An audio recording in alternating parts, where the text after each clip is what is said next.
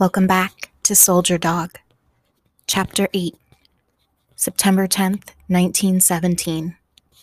Chatham, Kent.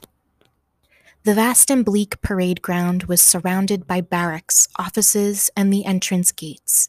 Fear kept drawing Stanley's eyes like the needle of a compass toward the gates. Dad might stomp through them at any minute, shouting for all to hear, 14, the daft twerp's only 14. Dad would see the ill-fitting uniform, see the pants which billowed around his son's buttocks, see the pate, the bandage-type stocking that was in danger of unwinding at his right ankle, already unraveling at his knee. Dad would mock him and haul him home. Stanley scanned the faces of the new recruits. No one here looked as young as he did. Parade, shun, left, turn, quick, march, double, left, right, pick up your knees, left, right. Company Sergeant Major Quigley had a stout neck, an athletic figure, hair as glossy as a blackbird, and a ferocious mustache with long, waxy ends that sometimes took on a life of their own. His tongue was like a rasp. His voice could probably be heard a mile away. The man was in his element, born to lead the 6 a.m. PT parade. But he was also a sort of relic, left over, perhaps, from an earlier war. Stanley's eyes flickered towards the gates. Even if Dad did come, Stanley would never go home again. Double, left, right. A smile played on Quigley's lips as he increased the pace. Stanley's petit was traveling further. Double, left, right. Quigley's foghorn voice belted out instructions faster and faster until the men were racing around the yard. Stanley couldn't concentrate because of the unraveling petit. Quigley would spot him and single him out, would know he was too young and send him home. At least Stanley had a uniform and a cap. Half of the men were still in mufti, as home clothes were known here. It wasn't like the pictures in the posters, this lack of beds and plates and uniforms. Everyone had about turned except Stanley, who found himself face to face with Hamish McManus. Hamish had the bed next to Stanley. That morning, no one else had spoken to Stanley, but Hamish, with a frank and friendly smile, had said, "Watch out for yourself, laddie. They'd steal the milk from a baby's bottle here." Now Hamish put a hand on Stanley's shoulder to turn him around, but not before Quigley had seen Stanley facing the wrong way. Quigley marched over, eyes sparking, and halted uncomfortably close to Stanley. "Get that haircut. Are you a soldier, or an artist? Get some fluff on that upper lip before I see you again."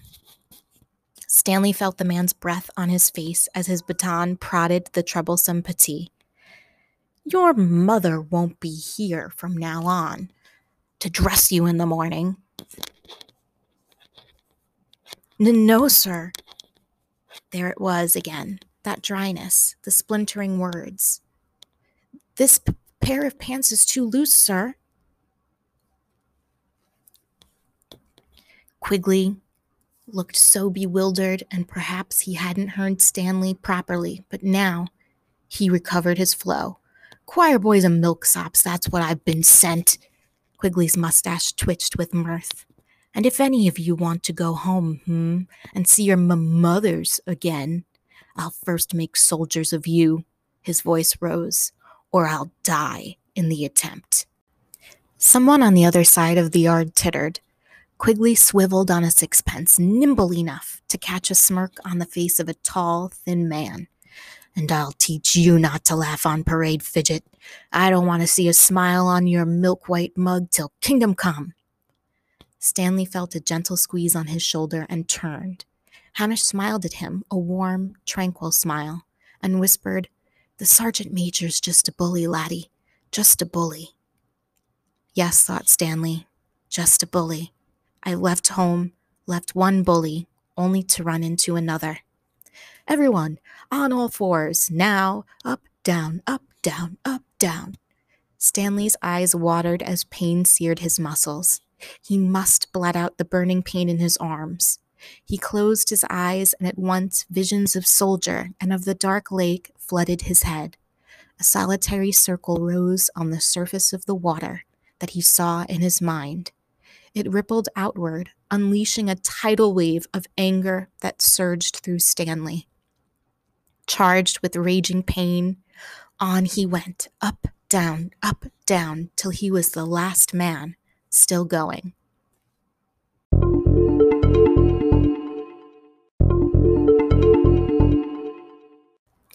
Six weeks inched past. Stanley had got used to Quigley's mockery, got used to the food, to the rules and the regulations of army life.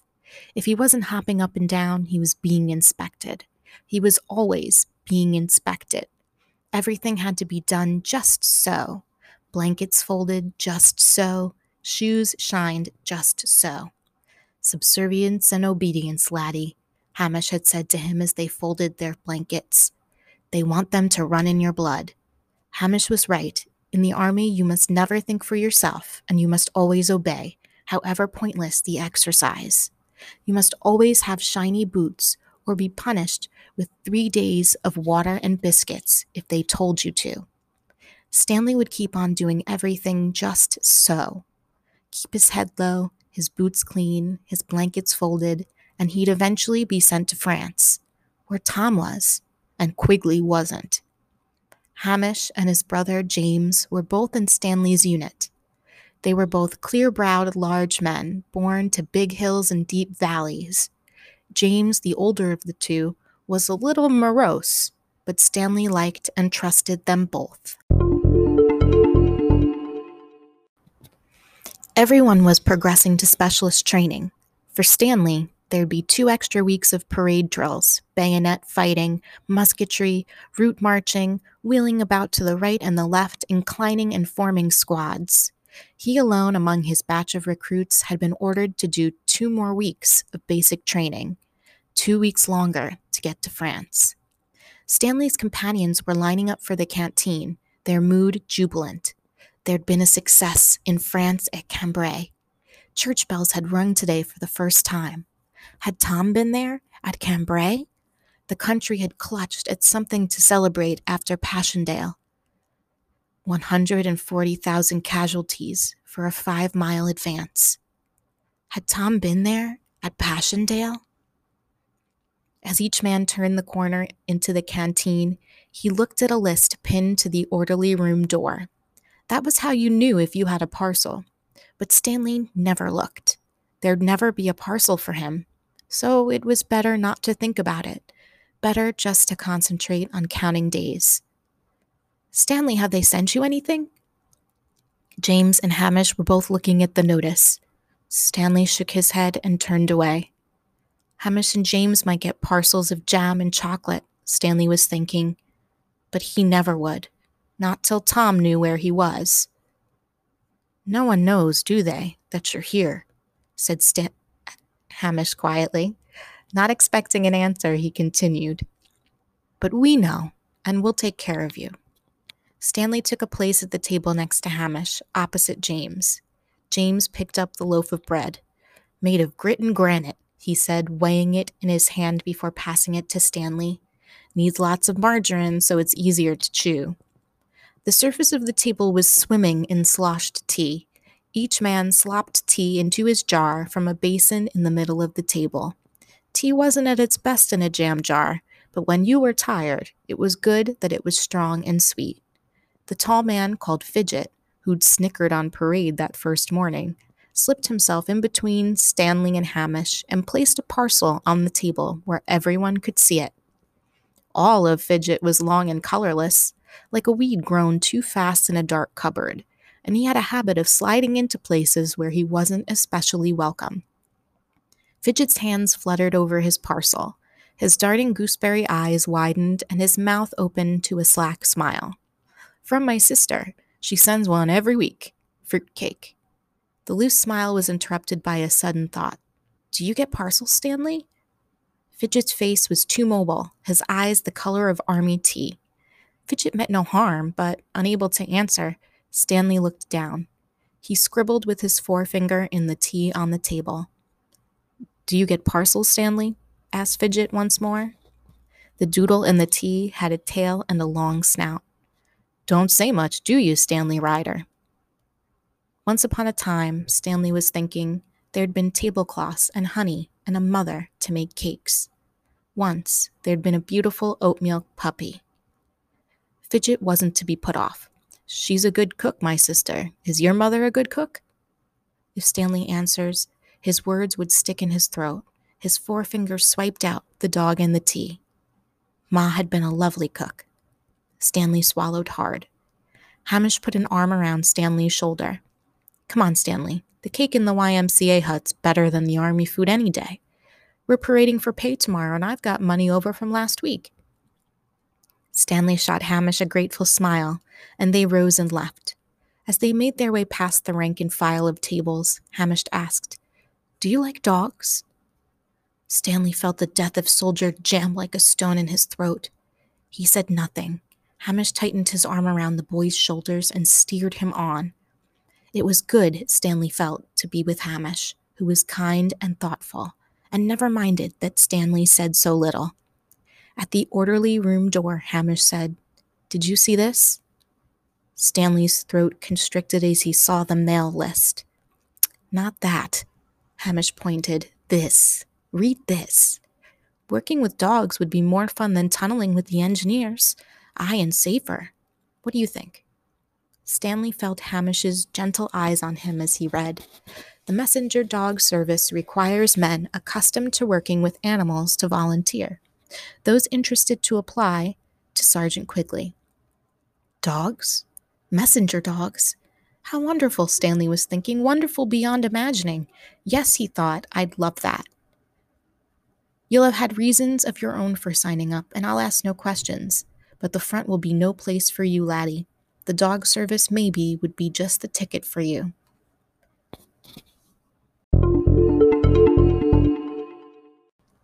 Stanley spread his uniform out on the bed, admiring the R.E. on the collar and the embroidered flags, the proud insignia of the Royal Engineers on the left arm. This week had been a good week. 28 men had been requested for signal school, and Quigley had instructed Stanley to sign up and do it before his transfer to the messenger dog school. Stanley liked signaling. He liked the lamps and the heliographs and wires. He'd learned that signaling was vital in a war that was trench-based, where so much depended now on messages being sent to and from the front lines. Those messages sent by telegram, dispatch rider, radio, by telephone, wireless, or pigeon could make the difference to the success or failure of an operation, and Stanley was proud to be part of the signal service. He'd done well, too. He passed first class in the signaling examination, and now he had a new issue, a great coat. He was proud of the coat, proud of his regiment, of its history, its dignity, and importance. Stanley smoothed the sleeve with the embroidered flags. A desolate Christmas had come and gone, and still Stanley had heard nothing from Tom. Had no one even tried to find him? He wondered, as his fingers traced the R.E. They'd be amazed, Da and Tom both, if they knew. He'd like them to see him on parade. Stanley's eyes flickered to the window and the gates beyond, recognizing now, as he looked, that it was hope that drew his eyes to the gates. Hope that Da might come. He'd been here 100 days exactly, and there'd been no word from Da. If Stanley went to the war dog school, he'd most likely be detailed to the Western Front and, if he kept his fingers crossed, to France. He wouldn't write to Tom, not until he got to France. If he wrote before then, Tom might write to Da and get him sent back home. Tom wouldn't think his little brother's having enlisted was a good thing. I will always be thankful, his postcard had said, that you were too young to fight. Face to face with Tom, Stanley could explain how things had been at home, why he had to leave. Stanley turned from the window, wondering how old Soldier would have been by now, what sort of dog he'd have turned out to be. With a strained glance at the mirror by the door, he straightened his cap. The 6 men waiting outside Quigley's office were clustered around a cutting pin to the door. Dogs for the Army. The War Office requires a further gift of dogs for military purposes. Particulars of the animals required are as follows: breeds: Danes, Mastiffs, St. Bernards, Newfoundlands, Bull Mastiffs, Retrievers, Collies, Sheepdogs, large curs, Dalmatians, Lurchers, Airedales, crossbred Shepherds. No dogs smaller than Airedale Terriers are required. Age between 18 months and 5 years. Sex: no bitches required, only dogs. Dogs should be in the first place offered to the Commandant War Dog School, Shoeburyness. If accepted and approved of, instructions will be sent for forwarding, and any dogs found unsuitable after testing will be returned to their owners, carriage paid. Why had dogs been killed when the army needed them? Bang. Gone. Horse meat for France. Dad had been right to be so angry. When they were seated, Quigley addressed them. Here, off the parade ground, the man seemed a little diminished. Your time here has only a few days left to run, gentlemen. You are shortly to receive your transfer to Shoeburyness in Essex. The sergeant major's eyes took on a mocking glint. 5 weeks seems to be required for the messenger dog service. 5 more weeks, Stanley was thinking. So long till I go to France. This service is a new division of the Signal Service, which, as you know, is itself a division of the Royal Engineers. Unlike all other Signal Service recruits, you'll no longer be known as pioneers, but as keepers. Quigley's brows rose in open mockery. Colonel Edwin Haughtonville Richardson has been badgering the War Office since 1914 to use his dogs. Well, 2 of his dogs were trialed by the Royal Artillery, and it appears that they carried messages successfully, so the War Office has allowed him to establish a dog school. Messages? Stanley was puzzled and captivated. How wonderful to use dogs as messengers. If you fail your training there, you will be returned here. I will not, Stanley thought, watching the gleaming mustache twitch, ever come back here. I will never fall into your hands to be bullied again.